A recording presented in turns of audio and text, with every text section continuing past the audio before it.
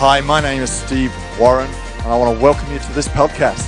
I'm believing today you'll be filled with faith, you'll be energized by hope, and you'll feel loved as this message seeks to transform and empower your life.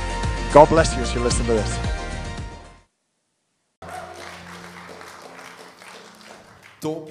Amazing. Pastor Steven Lispy stuurde hun groeten. So Pastor Lispy is sending their regards. Ze zijn op dit moment op vakantie. They're right now on holiday. Aan het genieten van welverdiende rust. They're enjoying their well-deserved rest. En welkom ook iedereen die op vakantie aan het meekijken is. And welcome also everybody who is on holiday watching online. Dat is het leuke van livestream. Because that's the nice thing about livestream. De afgelopen week heb ik mensen gezien die ergens in Italië waren. And last week I've seen people who were somewhere in Italy. Of op andere plekken. Or in other places. Maar dat we toch nog als kerk samen naar één boodschap kunnen luisteren. But actually as a church we can together listen to one message. Dat is best wel magisch, vind ik. That's actually quite magical. En welkom ook, ik weet niet of er nog jeugd is hier, die naar summercamp zijn geweest. If there's any youth that has been to summer camp. Woe! Woe! Ik zag al dat er een aantal mensen van jeugd aan het dienen waren. I saw that there were a couple of guys from youth who already started serving again. Maar afgelopen week was summercamp. But last week we had summer camp. En ik zag de beelden, het zag er heel cool uit. I was watching the videos and it looked really awesome. Dus voor ons allemaal als kerk is het goed om te weten wat er gebeurt in de kerk. So it's good for us as a church to know what's happening in church. Want we zijn één kerk. Because we're one church. En het is vanaf dit moment alleen maar krachtig als we blijven bidden voor onze jeugd. And right now it's even more powerful when we keep praying for our youth. Dat wat God heeft gedaan op summercamp. That what God has done in summer camp. Ook mag doorzetten in de rest van het jaar. Actually it can go further in the rest of the year. Alright. Dat zijn denk ik de mededelingen. I think these are the announcements. Het is voor mij al een jaar geleden dat ik hier voor het laatst op het podium stond. So actually for me it's been over a year that I stood here on stage to preach. Precies een jaar. Actually exactly a year. Mensen, precies een jaar. Or exactly a year. Ja, ongeveer een jaar. Let's say a year. 16 augustus. The 16th of August. Het is 15 augustus nu vandaag. It's the 15th today. Maar er is veel gebeurd in een jaar. But a lot has happened in the last year. En een jaar geleden sprak ik hier een boodschap die heette Jezus onze eeuwige hoop. Last year I spoke on a message, Jesus our eternal hope. En een maand nadat ik die boodschap had gesproken, a month after I've been preaching this message, kregen wij het nieuws dat onze dochter een hele zware hartafwijking heeft. We got the message that our daughter had a very difficult heart condition. Ze was nog niet geboren, ze is nu iets meer dan 6 maanden. She hadn't been born by that time, but now she's almost 6 months. Maar in een jaar lang, but a year long, heb ik me heel onbewust, unconsciously, behoorlijk moeten vasthouden aan de preek die ik zelf heb gegeven hier. I've had to grab a hold of the message that I've actually preached myself here. En het geeft denk ik een beetje het belang aan. And it really sends out the importance van wat er hier op een zondag gebeurt. Of what's happening here on Sunday.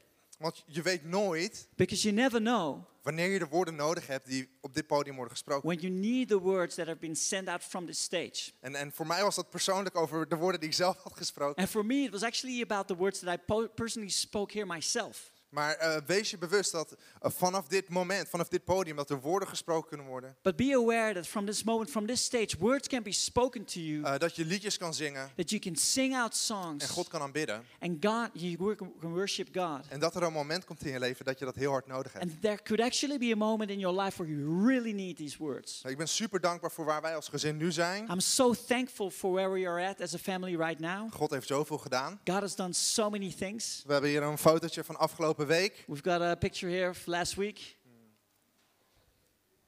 Heel schattig, hè? Cute, hè? Maar ja, we zijn zo dankbaar voor waar we nu zijn. We're so thankful for where we're at right now. Vandaag spreek ik een boodschap, het staat al op het scherm. So today it's already on the screen. Sons in Him. I'm preaching on Sons in Him. We hebben een hele prekenserie die een beetje door dit boek heen gaat. We've got a whole message series that's actually going through this book. Dit is een devotional boek van Pastor Phil. It's a devotional book written by Pastor Phil. De oprichter van onze kerkbeweging. The founder of our church movement. En misschien komt het je bekend voor? Wie leest hier devotionals op zijn telefoon, op zijn mobiele app? So maybe The it's YouVersion familiar app. with you, and maybe you read devotionals on your YouPhone. Misschien ben jij die persoon die tijdens het lezen van zijn devotional 3 keer naar Facebook en naar Instagram gaat. So maybe you're that guy, that Ja, girl toch? who goes to Instagram 2 or 3 times when you're doing your devotional. Die verleiding is er voor sommigen van ons. For some of us, that temptation is present. Anderen van ons zijn wat sterker. For others, it's better. Maar als jij die persoon bent, koop dan zo'n boek. But if you're that person, buy that book. Dan kan je je telefoon wegleggen You can, put away your phone en je devotionals op de oude manier lezen. and read your devotionals in the old-fashioned way. Alright. Vandaag gaan we het dus hebben over sons in Him. So today we're going to talk about sons in Him. En de titel van mijn boodschap is: And the title of my message is, Ik moet je iets vertellen. I need to tell you something. Ga zitten, Have a seat. we moeten het ergens over hebben. We need to talk about this. Zeg tegen de persoon naast je: So say to the person next to you, Ik moet je iets vertellen. I need to tell you something. Ik moet je iets vertellen. I need to tell you something. Je hebt een beetje het gevoel dat iets heel serieus gaat komen, toch? You've got the feeling that something really serious is coming up, right? Als iemand dat tegen jou zegt, If somebody is telling you this, misschien als denk je aan je man of vrouw die tegen je moet zeggen: Hey, ik moet je iets vertellen. so maybe, your wife or your husband, when she tells, I'm going to need to tell you something. Wat daarna komt is nooit: Ik heb een cadeautje voor je gekocht. What then comes is, never, I have a present for you. Toch? Misschien heeft een van je ouders dat ooit tegen je gezegd. So maybe one of your parents said something to you, something like that. En waarschijnlijk is het eerstvolgende wat door je gedachten ging was: And maybe the first thought that came through your mind was, Wat heb ik nu weer gedaan? what have I done this time? Of waar gaan we het over hebben? Or what are we going to talk about? Misschien was het wel tijd voor the talk. Maybe it was time for the talk. Anyway. Ja, de vogeltjes en zo. Yeah, about the birds and stuff. Sla je Bijbel open in Romeinen 8, So open up your Bibles in Romans chapter 8, vers 14 en 15. verse 14 and 15. En het komt in het Engels op het scherm. Oh, in het Nederlands op het scherm. En daar staat: Immers, zoveel als ze door de geest van God geleid worden, die zijn kinderen van God. Want u hebt niet de geest van slavernij ontvangen, die opnieuw tot angst leidt, maar u hebt de geest van aanneming tot kinderen ontvangen, door wie wij roepen: Abba, Vader. U hebt de geest van aanneming tot kinderen ontvangen. You've received the spirit of becoming children. En aanneming van kinderen is waarschijnlijk een uitdrukking die we niet veel gebruiken. And let's say the acceptance of becoming children is not really a verb that we would use a lot. Maar de term die Paulus hier gebruikt, But the term that Paul is using here is dat wat we hebben ontvangen, is that what we've received is dat we geadopteerd zijn. is that we've become adopted. We zijn geadopteerd als zonen van God. We've been adopted as sons of God. Dus dat is het nieuws. So that's the news. Ik moet je iets vertellen. I need to tell you something. Je bent geadopteerd. You've been adopted. Je bent geadopteerd. You've been adopted. Op het moment dat je de geest van God hebt ontvangen, In the moment that you receive the Spirit of God, dan ben je geadopteerd. then you become adopted. Nou, nu ik het nieuws heb verteld, So now I've told you the news. laat ik het even landen. So I'll land it for a moment Dus dan kan je even tot je laten doordringen dat je bent geadopteerd. so that you can really get it through your mind that you're like adopted. En dan gaan we dat even uitpakken. And then we're going to unfold that. Zie je, de manier waarop we vaak naar onze Bijbel kijken, So the way how we many times look at our Bible, is vaak gekleurd door onze eigen achtergrond, it's colored through our own context, door de wereld waarin we leven through the world that we live in, en door de cultuur waar we deel van uitmaken. and the culture that we're participating in. Dus wat we vaak doen is dat we de Bijbel lezen So what we usually do is we read the Bible en dat we de woorden van de Bijbel and that we use the words of the Bible direct toepassen in ons leven. that we directly apply it in our lives. Nou, dat is in principe, als je dat doet, And in principle, when you do that, dan juich ik dat toe. then actually it's really good. Want het is heel belangrijk dat we de Bijbel pakken en die toepassen in ons leven. Because it's very important that we grab the Bible and that we take hold of it and apply it in our lives. Maar het is ook belangrijk om ons te beseffen But it's also important to realize dat Bijbelse tijden, that biblical de times, tijden waarin de Bijbel is geschreven, the times where the Bible was written in, dat het andere tijden waren. that these were different times. Toen Jezus over water liep, When Jesus was walking on water, hield hij niet zijn stappen bij via zijn Apple Watch. he was not, counting his steps through his Apple Watch Stappen over water tellen dubbel. and walking on water to count for double. Jozua, toen hij het beloofde land introk, Joshua, when he was entering into the promised land, kon niet op Google Maps kijken hoe het er allemaal precies uitzag. He wasn't able to watch Google Maps to see how the country was looking En hoe like. lang ze moesten lopen. And how far they needed to walk. Hij kon niet op Wikipedia even uitzoeken hoe hoog die muren in Jericho waren. He wasn't able to check out Wikipedia to see how high the walls of Jericho were. Je snapt wat ik bedoel. You understand what I'm saying? Het waren hele andere tijden. These were very different times. En de verhalen die soms worden uitgelegd. And so the stories that are explained, Het is goed voor ons om te begrijpen dat het andere tijden waren. it's good for us to understand that these were different times. En dat wat wordt uitgelegd of als voorbeelden wordt aangehaald in de Bijbel, And that is being explained or being used as an example from the Bible, dat die op een bepaalde manier werden begrepen door de mensen waartegen gesproken werd. that these people would be understanding it in a specific way to the people that been told. Want ook al spreekt God nog steeds door zijn woord tot ons, So even though that God is speaking to us through His word to us, het oorspronkelijke publiek the original audience begreep deze tekst op een andere manier. interpreted this text in a different way. We gaan straks een gelijkenis aanhalen, maar hoe gelijkenissen werden begrepen is heel anders dan hoe we er nu naar kijken. So we will go through a parable in a moment, but the way and how we understand the parables right now is very different. En heel belangrijk, de rol van familie en community in de tijd van de Bijbel. And very important is that the role of community and family in times of the Bible Dat is ongelooflijk veel anders dan hoe we daar nu naar kijken. is so much more different than how we look at it right now. De manier waarop geleefd werd was heel erg per huishouden. The way and how it's been lived out is very much per household. Een nederzetting of een dorp waren een aantal huishoudens bij elkaar. A place where people were together, or a village where a couple of households together. De familie stond centraal. The family was in the center of everything. En als je nu naar onze cultuur kijkt, And if you will be looking at our culture right now, dan wordt ons eerder gezegd dat een familie then we are being told that a family, een verzameling van individuen is. it's a gathering of Dat individuals. ieder persoon op zichzelf staat. That every person is standing on itself. Maar dat betekent niet in de Bijbel. Als je onderdeel was van het huishouden, But that doesn't mean it in the Bible, because if you're part of a household, dan zei dat wat over jou. then it was saying something about you. En zo is het ook met ons. And so is it also with us. Deel zijn van de familie van God. So to be part of the family of God, Het geadopteerd zijn in zijn familie, to be adopted into His family, dat zegt iets over ons. that is saying something about us. Laat me je vertellen dat wij hier meer zijn dan alleen een verzameling van individuen in een gebouw. Let me tell you that we are more than just a gathering of individuals in one building. Wij zijn samen gebonden door de geest van God. We are bound together through the Spirit of God.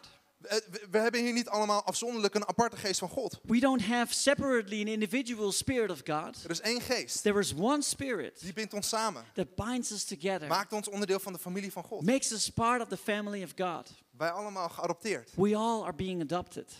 Er wordt ons nu verteld dat we onze kinderen heel neutraal moeten opvoeden. So now we're being explained that we need to grow our kids in a very neutral way. Je moet ze niet vertellen wie ze zijn of wat ze zijn. That you don't tell them, who they are and what they are. Terwijl onze Bijbel leert ons, Whilst our Bible is teaching us, leer een kind van jongs af aan hoe ze moeten gaan. train a child from young off how to go, Zodat wanneer ze oud zijn, so that when they are older, ze niet van het pad afwijken. they don't go away from the path that you've set for them. We moeten ons beseffen We need to understand dat de God van onze Bijbel that the God of our Bible anders is is different dan de waarde van onze cultuur. than the values of our culture. En dat wanneer we onze Bijbel induiken, And that when we're going through a Bible, dat het een goede practice is it's a good practice om te proberen om de Bijbel vanuit Gods ogen te lezen. to try to read the Bible from God's eyes. We kijken naar God op een bepaalde manier. So we're looking to God in a specific way. En de baby die je nu op de achtergrond hoort, dat is mijn dochter. And the baby that you're hearing in the background, that's my daughter. Zodat even duidelijk maken. So that, that's all clear. Maar wat echt heel bijzonder is, een van de dingen die ik heel erg bijzonder vind, So but what's really special, what I find really special, is de manier waarop ze naar mij kijkt. is the way in how she looks at me. Op het moment dat ik een kamer binnenkom lopen, The moment that I walk into the room, dan kijkt ze met grote ogen kijkt ze me aan. and she's looking at me with very big eyes. En ik werk vanuit huis, dus dan kom ik de woonkamer binnen en dan loop ik naar de koffieautomaat. So I'm working from home and I come downstairs and I walk through the coffee machine. En die ogen gaan echt. And these eyes are like following me. En ze volgt wat ik doe. And she's following what I'm doing. Het is voor haar belangrijk om te zien wat ik doe. It's for her important to know what I'm doing. Het is belangrijk om te zien wat haar vader doet. It's important for her to know what her father is doing. En op een bepaalde manier And in a way, sprak dat heel erg tot mij. That was really speaking to me. Want zoals zij naar mij kijkt, Because like she's looking at me, ik kan mij afvragen of ik ook op die manier naar God kijk. I can also ask myself the question, am I looking to God in that way? Ik geaccepteerd en geadopteerd als zoon van God. Me as being accepted and adopted by God, Kijk ik ook op die manier naar God? am I looking to God in that way? Kijk ik wat hij aan het doen is? Am I watching what he's doing? Luister ik naar wat hij zegt? Am I listening to what he's saying? In Galaten hoofdstuk 4 In Galatians chapter 4, staat een tekst there is this scripture met een andere achtergrond with a different background dan de brief aan de Romeinen. than the letter to the Romans. Maar staat het volgende. But it says the following. Maar toen de volheid van de tijd gekomen was, zond God zijn zoon uit, geboren uit een vrouw, geboren onder de wet, om hen die onder de wet waren, vrij te kopen, opdat wij de aanneming tot kinderen zouden ontvangen. Opnieuw, zodat wij geadopteerd konden worden. Nu, omdat u kinderen bent, heeft God de geest van zijn zoon uitgezonden in uw harten. Die roept Abba Vader. Dus nu bent u geen slaaf meer, maar een zoon. En als u een zoon bent, dan bent u ook erfgenaam van God door Christus. Er zijn een aantal dingen die hier heel bijzonder uit zijn. There are a couple of things that are really special in this scripture. Want deze twee teksten lijken een beetje op elkaar. Because these two scriptures, they're alike in a way. Paulus geeft aan Paul's explaining dat we geadopteerd zijn. that we've been adopted. En hij geeft dat voorbeeld, hij noemt dat op die manier aan twee verschillende kerken, of twee verschillende gemeenten. And he gives this example and he explains it to two different churches. En hij zegt nog iets interessants. And he also saying something differently that's very interesting. Dat door de geest van God That through the Spirit of God, wij Abba Vader kunnen zeggen. we can say Abba Father. En Abba Vader heeft niks te maken met de Zweedse band. And Abba Father doesn't have anything to do with the Swedish band, Maar is het Aramese woord voor vader. but it's an Aramaic word of father. Abba betekent eigenlijk gewoon vader. Abba just means father. Dus er staat vader, vader. So it actually translates father, father. En de uitdrukking zoals die in deze tekst genoemd wordt maar 3 keer genoemd in de Bijbel. And the expression like it's been mentioned here has only been mentioned 3 times in the Bible. 1 keer door Jezus 1 time through Jesus en 2 keer door Paulus. and 2 times through Paul. In deze 2 brieven. In these 2 letters. En Jezus noemt het op het moment dat hij op het punt zat om naar het kruis te gaan. And Jesus is mentioning it in the moment that he's going to the cross. Zegt hij Abba Vader. Then he says, Abba Father. Als ik deze beker aan mij voorbij laten kan gaan, dan doe dat. Maar niet mijn wil, maar uw wil geschieden. If I'm able to let this cup go by, then do that, but not my will, but your will. En Abba Vader And Abba Father, is een uitdrukking van intimiteit. it's an expression of intimacy. Het is een uitdrukking van relatie. It's an expression of relationship, Van een hechte relatie. of a very intimate relationship. Dus wat Paulus hier zegt, So what Paul is saying here is dat door onze adoptie, is through our adoption, doordat we de geest van God hebben ontvangen, through that we have received the Spirit of God, dat we een intieme relatie met God kunnen that we ervaren. can have an intimate relationship with him. Nou, dat is belangrijk om te weten. And that's important to know, Omdat als ik het over adoptie heb, because when I'm talking about adoption, dan hebben we allemaal een beeld. then we all have an image of that. Toch? We hebben een right? beeld bij adoptie. We've got this view on it. Als we het hebben over wat adoptie vandaag de dag is, If we're talking about what adoption means today, dan is de kans groot dat je een klein kind adopteert. then the chances are big that you're thinking about adopting a little child. Vaak een baby of iemand van een jonge leeftijd in ieder geval nog. Or a baby, or somebody of young of age. Als je Hollywood wil geloven, altijd vanuit de andere kant van de wereld. If you want to believe Hollywood, then always on the other side of the world. Bij voorkeur ergens uit Afrika. And in preference somewhere in Africa. Maar het beeld wat we krijgen, But the image that we have is dat adoptie betekent dat je als een klein kind wordt geaccepteerd in een familie. is that adoption means that you're being accepted into a family. En dat is niet wat het oorspronkelijke publiek begreep. And that's not what the initial audience was interpreting. Het voorbeeld van geadopteerd worden in Gods familie werd nooit gegeven aan een Joods publiek. The example of becoming adopted into a family was never given to a Jewish audience. Jezus had het altijd over wedergeboren worden. Jesus was always talking about being reborn. Maar op het moment dat Paulus schreef naar een Romeins publiek, But in the moment that Paul was writing to a Roman audience, haalt hij opeens het voorbeeld van adoptie aan. he then goes into the example of adoption. En dat heeft een hele simpele reden. And it has a very simple explanation. En dat is omdat hij wil spreken zodat mensen het goed kunnen begrijpen. And that is because he wants to explain it like people can understand it. In de Joodse cultuur In Jewish culture, was adoptie niet echt een ding. adoption was not really something that existed. Het werd niet gedaan. It wasn't being done. Op het moment dat er geen erfgenamen waren. in the moment that there were no heirs, De Bijbel is daar heel duidelijk and over. the Bible was really clear about that, Dan was het de plicht then it was the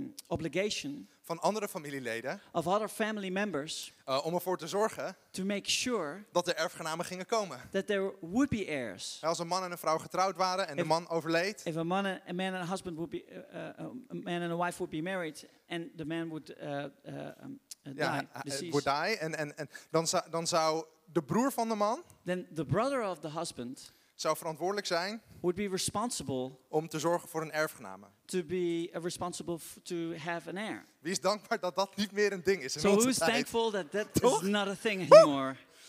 Dank u Jezus. Thank you, Jesus.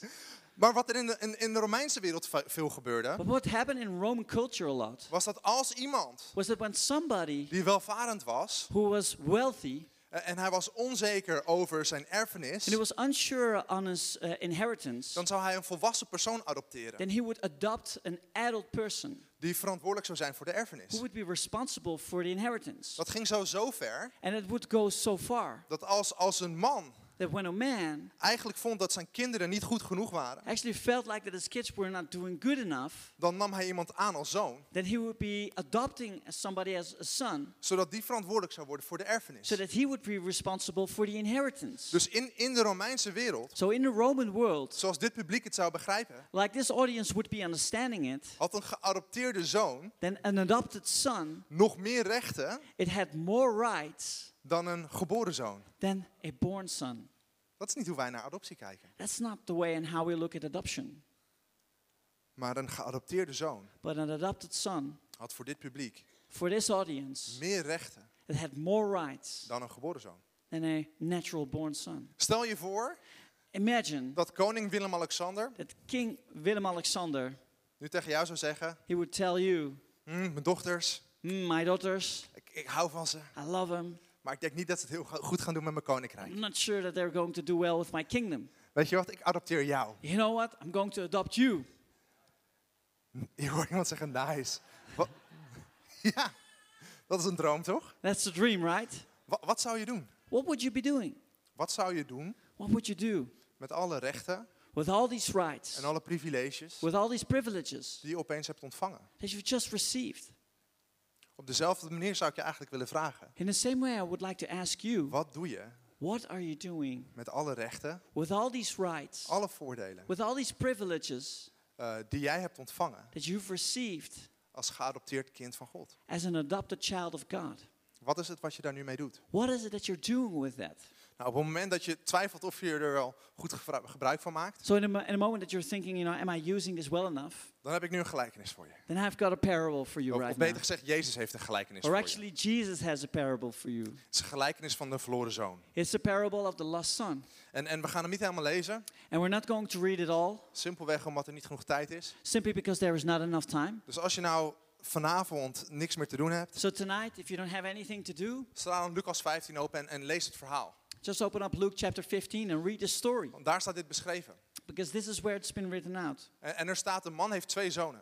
And it explains that a man has 2 sons. Nou, iedereen die dit verhaal hoorde, So everybody who heard this story, begreep gelijk dat dat het enige wat was wat van belang was. so immediately everybody understood that was the only thing that was really significant. Wij zouden willen weten, wie is die man? So we would like to know, who is this guy? Hoe ziet hij eruit? Waar woont hij? What does he look like? Where does he live? Maar dat is voor het verhaal allemaal niet van belang. For the story, it doesn't really matter. Dus 1 man So one man, heeft 2 zoons. he's got 2 sons, En dat is wat het toe doet voor het and verhaal. that's what's really meaningful for the story. En de jongste zoon, And the youngest son, die zegt tegen zijn vader, he's explained to his dad, wat is mijn erfenis? what is my inheritance? Ik wil hem nu. I want to have it now. Nu. Now. Dus hij krijgt zijn erfenis. So he gets his inheritance. En wij lezen daar vaak overheen. And we just read over it. Zo van, oké, gebeurt. And like we're like, yeah, it just happened. Maar in de wereld van toen, But in the world of back then, dus iedereen die dit verhaal so hoorde, everybody who was listening to this story, die zou een geluid hebben gemaakt van, he would have been saying, making the sound of, wat zei hij tegen zijn vader? what did he just say to his dad? Want wat hij eigenlijk zei, Because what he was actually saying, is vader, Dad, u bent als dood voor mij. You're dead to me. Geef mij wat mij toebehoort. Give me what you owe me. U doet er niet meer toe voor mij. You don't care for me anymore.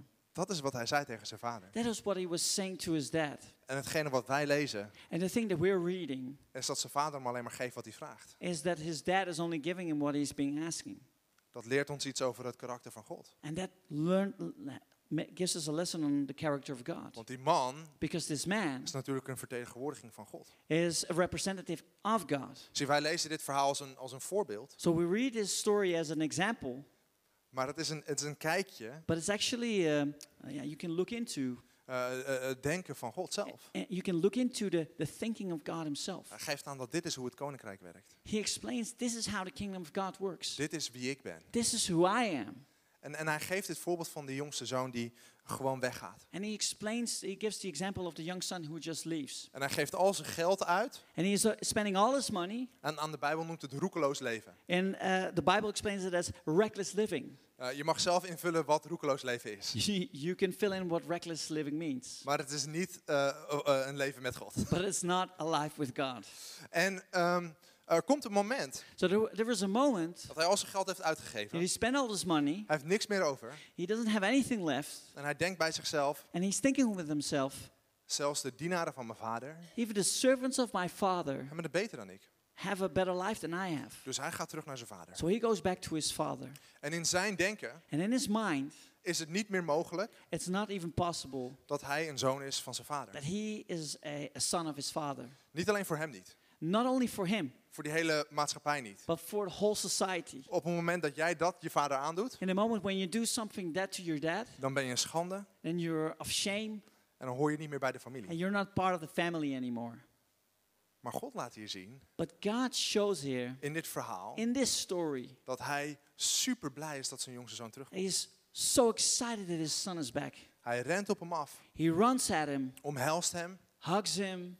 en wil een feest geven ter ere van zijn terugkomst. I want to give a great feast in honor of him coming back. Dat is het verhaal van de jongste broer. That is the story of the youngest brother.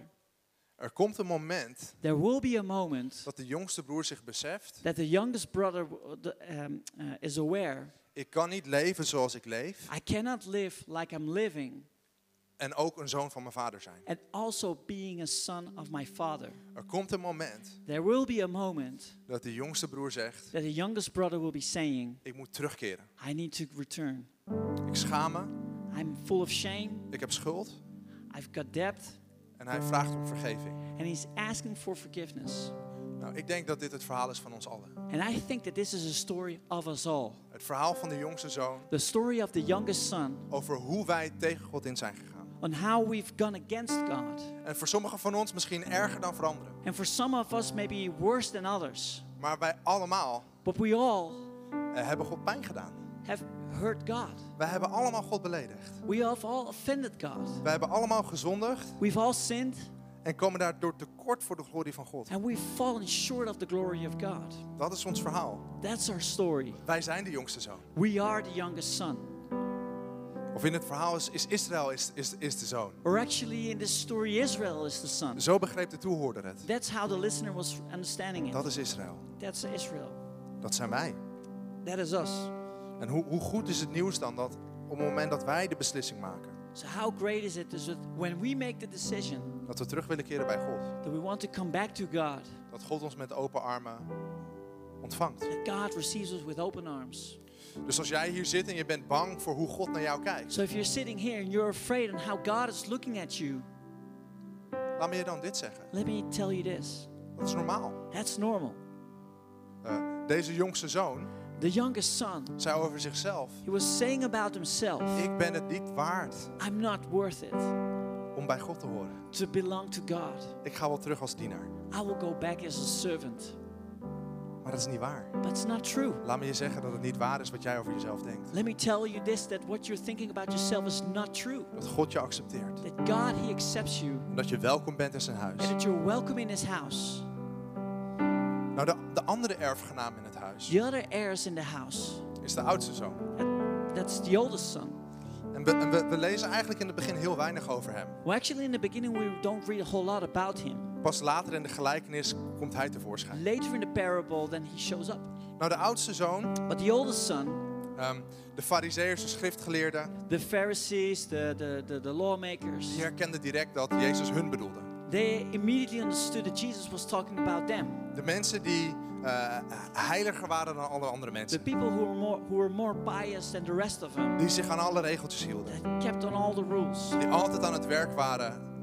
who were always working, Zelfs op de Sabbat, want dan waren ze bezig met ervoor zorgen dat andere mensen de regels niet overtraden. even on the Sabbath, because they were making sure that other people were not were keeping to the Sabbath. Die oudere broer is, wat interessant is dat hij niet thuis is. So what's interesting is that the oldest brother, that he is not at home. Hij is niet in het huis van de vader. He's not in the house of the father, Maar hij is buiten op het veld, but he's outside on the field. aan het werk. He's working, En hij is boos op zijn vader. and he's mad at his father. Hij zegt, hoe kan je nou die jongste zoon accepteren na alles wat hij heeft gedaan? He says, how can you accept your youngest son after everything that he's done? Hij zegt, al mijn hele leven He says, all my whole life, sloof ik me uit voor u. I'm really working really hard for you, En ik heb geen enkele keer and never, ook maar één gebod overtreden. I've never trespassed any Ik commandment. heb me altijd aan de regels gehouden. I've always kept to the rules. En nooit heeft u een feest voor mij gevierd. And never you've given a feast for me. Is dat de reactie van een zoon? Is that a reaction of a son? Is dat de reactie van iemand die blij is om zijn broer terug te zien? Is that a reaction of a brother who's happy to see his brother again? Of is dat de reactie van een manager? Or is that the reaction of a manager? Die zegt, oh, hij heeft de bedrijfsschade toeberokkend. Oh, he has hurt the company. Hij is hier niet meer welkom, hij heeft de regels overtreden. He's not welcome. He's trespassing the laws. Zie, ik denk dat er 3 manieren zijn waarop we ons kunnen relateren aan God. You see, I think that there are 3 ways on how we can relate to God Als zonen en dochters van God. as sons and daughters of God. En de eerste is afstandelijk. And the first is that we're standing afar. Dat we afstandelijk en weg zijn van God. Is that we're standing from afar and that we're away from God. Ja, dat we distant zijn van God. That we're distant from God. De jongste zoon was een hele tijd afstandelijk van God. And the young son, he was distant from God. En ik denk dat velen van ons dat ook hebben meegemaakt. And I think that a lot of us have gone through the same experience. Door een fase van ons leven we een afstand voelden tussen ons en God. Through a phase of life, we felt distant from God. Nou, als jij op dat moment op die positie bent, And when you at that point are also in the same position, dan wil ik je zeggen dat je terug mag komen. then I want to tell you that you can come back. Dat er niks is waar je bang voor hoeft te zijn. There's nothing that you have to be afraid of, Omdat je omarmd wordt wanneer je terugkomt. because you will be hugged when you come back. Dus de eerste manier waarop we tot God kunnen relateren is afstandelijk. So the first way in how we can relate to God is through being distant. En de tweede is als een dienaar. And the second way is as a servant. Nou, dienaar is eigenlijk in onze Calvinistische cultuur iets heel positiefs. So in our Calvinistic way of thinking, being a servant is really positive. En het is goed om te dienen. And it's good to serve. Maar onze identiteit But our identity is niet dienaar van God. is not being a servant of God. Het is goed om God te dienen. It's good to serve God. Maar jouw main identiteit is niet alleen dat je een dienaar bent. But your main identity is not just that you are a servant. Luister, Jezus zei Jesus said dat hij niet naar de aarde kwam om gediend te worden, maar om te dienen. that he didn't come to earth to be served, but to serve. Maar waar is Jezus' titel ooit? The servant of God. But where is Jesus' title, the servant of God? Hij is de zoon van God. He's the son of God. Een dienaar van God A servant of God zegt, ik ben niet waardig. says, I'm not worthy. Een dienaar van God zegt, ik heb me A uitgesloofd. servant of God says, I've been working really hard. En laat me je vertellen, And let me tell you this. als je een beetje betrokken raakt bij de kerk, If you're getting committed to church for a little bit, dan komt er een moment then there will be this moment dat je zegt, that you will be saying, ik heb me uitgesloofd. I've really worked hard. Ik heb altijd op het rooster gestaan. I've always been a roster, Maar nooit but never. omhelst God me op die manier. God is hugging me in that way. En als jij dat bent, And if that's you, dan heeft God een reactie voor jou. then God has this reaction for you. In Lucas 15 Lucas chapter 15, zegt hij, he explains, alles wat van mij is everything that belongs to me van jou. belongs to you. Alles wat van mij is van jou. Everything that belongs to me, it belongs to you. Het enige wat je hoeft te doen, The only thing that you need to be doing is van de akker af te komen is to come from that land en het huis binnen te gaan. and to walk into the house En te rusten. and to be in rest. Want de derde manier waarop we tot God kunnen relateren Because the third way in how we can relate to God is als zoon. is as son, Is als zoon. is as a son. En als zoon kan je zeggen, And as a son you can say, dit is allemaal van mij. this all belongs to me. Ik ben erfgenaam van het koninkrijk van God. I'm an heir of the kingdom of God. Laat me je vertellen dat Jezus And let me tell you this, is that Jesus, was de perfecte zoon. he was the perfect son. Waar in onze maatschappij de wil van de kinderen misschien bovenaan staat. Where in our society the will of the children is highest. En het gaat om wat jij wil, And it's about what you want. zegt Jezus. And Jesus is saying, Ik doe alleen wat ik de Vader zie doen. I will be doing only what I see the Father doing. Ik doe wat mijn Vader wil. I do what my Father wants. En als reactie zegt de Vader Jezus. Het is een samenwerking. And in a reaction, the Father is blessing Jesus. Vader en It's an zoon. interaction between Father and Son. En als geadopteerde kinderen And as adopted children, nodigt Jezus ons uit. Jesus is inviting Door te us zeggen, ik ben de weg. to say, I am the way. Je hoeft niet zelf uit te vinden wat het betekent om een kind van God te zijn. You don't have to figure out yourself what it is to be a son of Ik God. ben de weg. Ik laat het zien. I am the way. I will show you. Dus laten we allemaal onze ogen sluiten. So let's all close our eyes. En misschien zit jij hier vandaag And maybe you're sitting here today en zeg je, hey, Louis, and you say, Louis, ik relateer me op die eerste manier naar God. I relate to God in the first way.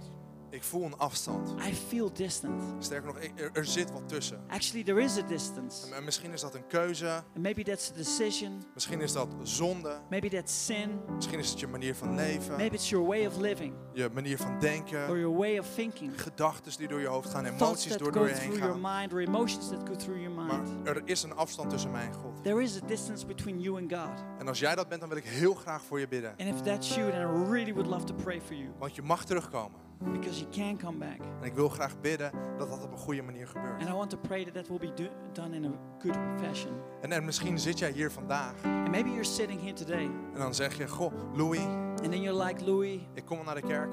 I'm coming to church. Ik ben helemaal niet zo ver weg van God. I'm actually not that far away from God. Maar ik zie mezelf ook niet als een kind van God. But actually, I don't see myself as a child of God. Ik kan niet met overtuiging Abba Vader zeggen. I'm not able to say Abba Father with conviction. Ik kan niet met overtuiging zeggen dat God en ik intiem zijn. That in conviction I can really say that God and myself, we're intimate. Als jij dat bent, If that is you, dan wil ik ook heel graag voor jou bidden. then I really would love to pray for you. En misschien zit je hier vandaag And maybe you're here today. en dan zeg je, hey, dit is allemaal nieuw voor mij. And then you say, well, this is all new to me. Of misschien jij wel online, zeg je, dit is allemaal nieuw voor mij. Or maybe that's you online that you say, this is all new to me. Maar ik wil een stap zetten vandaag. But I want to make this step today. Dan wil ik ook graag voor jou bidden. Then I also want to pray for you. Dus als jij dat bent, So if that's you, zou je voor mij je hand omhoog willen steken terwijl alle ogen gesloten zijn? whilst all eyes are closed, can you raise your hand for me? Kan je je hand omhoog steken? Can Waardoor you je raise zegt, your hand for me? ik ben dat. And that you say with that, Ik wil that's dicht me. bij God zijn. I want to come closer to God. Super. Fantastisch. Als je online kijkt, dan kan je de knop indrukken. If you're watching online, you can click the banner, Raise hands. raise hand. Laten we samen bidden. Ik zal 1 regel bidden Let's pray together. I will be praying online. en je kan mij nabidden. You can pray after me. Vader God, Father God, dank u wel voor Jezus. thank you for Jesus. Dank u wel dat u een weg voor mij hebt gemaakt. Thank you that you've made a way for me. Dat door uw kruis That through the cross, en door uw opstanding ik nu geaccepteerd word als kind. I am accepted as a child. Vader, ik keer mij af van mijn oude leven I turn away from my old life en ik kies ervoor om u te volgen. and I choose to follow you. Geef mij het geloof Give me faith om u te volgen. to follow you. In Jezus' naam. In Jesus' name, Amen. amen. Vader, dank u wel voor alle handen die omhoog zijn gegaan. Father, thank you for all these hands that have come Voor up, beslissingen die zijn gemaakt. for decisions that have been made. Wilt u hun zegenen? Bless them, Wilt u hun geloof geven? give them faith. Dat wanneer ze uw woord openslaan, That when they open up your word, wanneer ze uw woord horen, when they hear your word, dat er iets in hun hart mag gebeuren. that something in their hearts will be Dat changing, het wortel mag schieten that it might be rooted en dat het vrucht mag dragen. and it will carry fruit. In Jezus' machtige naam. In Jesus' mighty name, Amen. amen. Amen. Fantastisch. Fantastic. Laten we de mensen die een beslissing hebben gemaakt een applaus geven. Let's give all these people who've made a decision a great round of applause.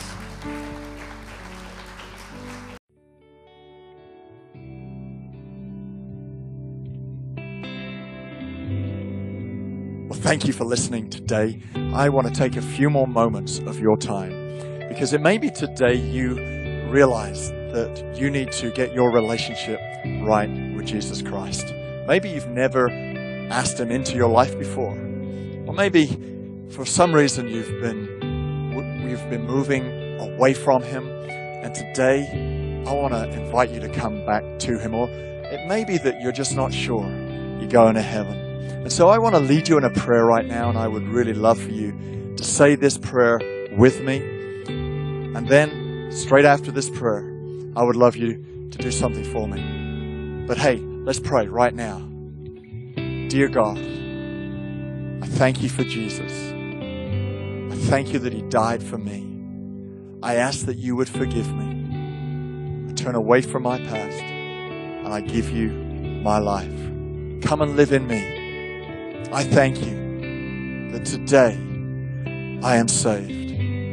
In Jesus' name, amen. So if you prayed that prayer, today the Holy Spirit has done something in your life. And so I want you to tell us about it. I want you to email info@c3amsterdam.nl and let us know you've made this decision, and let us have your address, because I'd love to send you a book that will help you make this decision really strong and become a follower of Jesus. And we'll also be able to help you get planted in a church near you. God bless you.